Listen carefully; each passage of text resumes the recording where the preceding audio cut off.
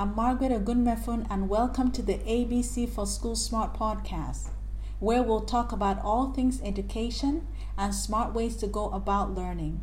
Also, a place to find tips on how can I help my child enjoy school, learn, and be successful, so we can all be happy. Before I get into my talk today, here's an icebreaker for you. This was a house-to-house interview, and it went something like this. The interviewer started, "Mr. Fatherman, do you love working from home, or would you rather be in the office?" Mr. Fatherman looked around the house and said, It's the lovely weather today.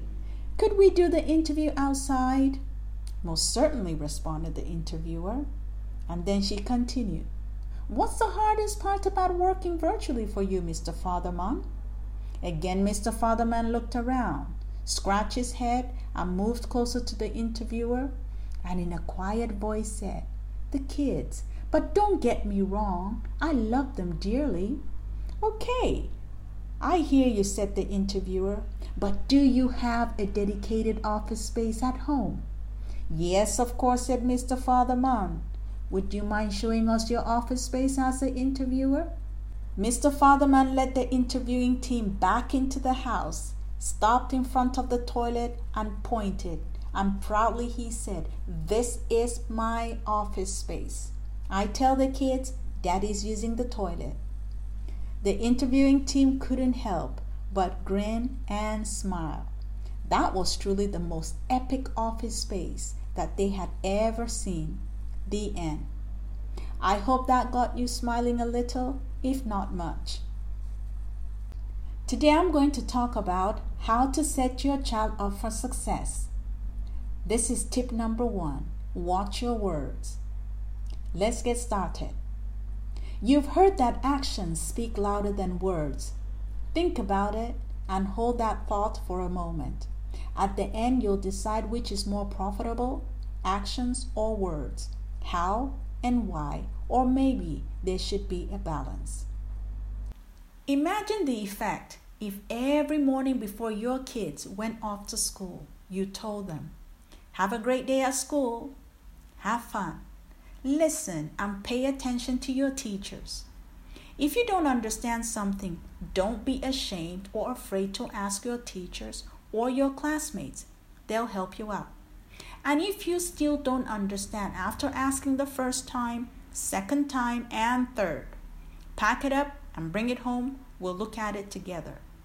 What do you think you've achieved? You've prepared the child to be ready to learn, to listen, to question, and take up the learning initiative. Number 2, you've prepared the child to want to discuss and share his or her learning experiences with you. Number 3, you've prepared the child to face the real world, because in the real world, people don't always understand everything, and that's okay. They can ask for help. Number 4, you've prepared the child to be successful throughout his or her lifetime.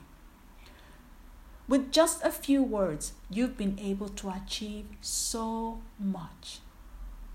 When next time your child is getting ready to run out the door and off to school, be intentional with what you say.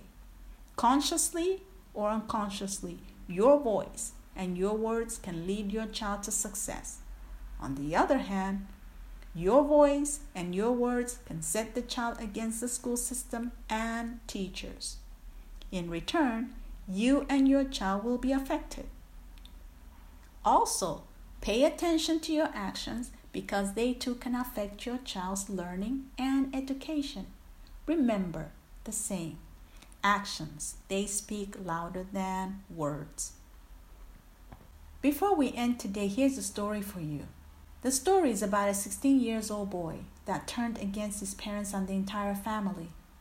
It wasn't so from the beginning, but things just started going down the wrong side of the road.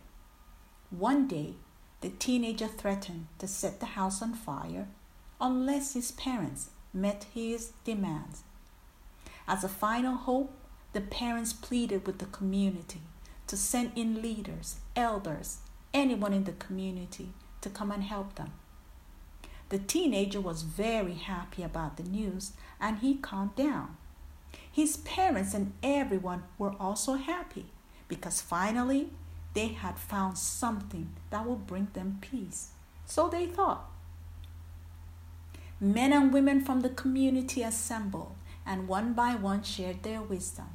They were very happy about the peaceful effect their words had on the teenager.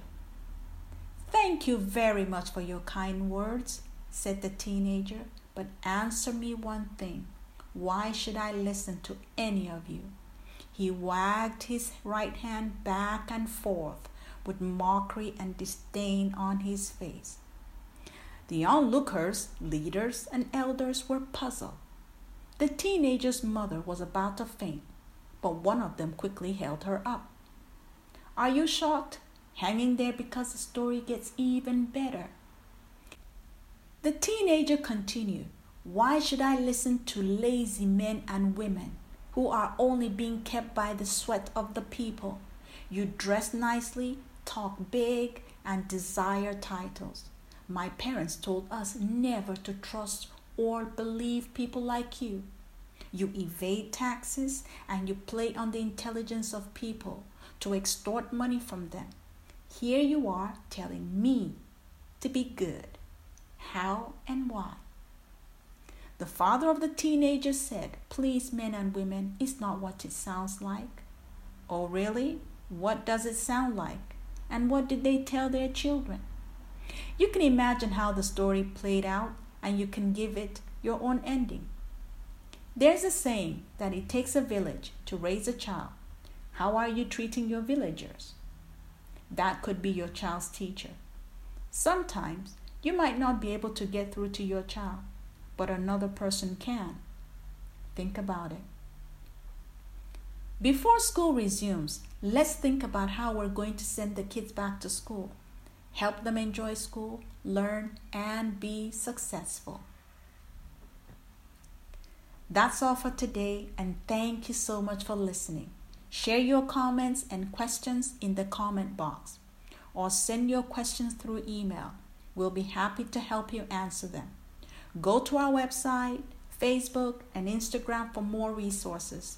Please share and invite your family and friends to listen to our podcast. Until next time, take care now. Bye-bye.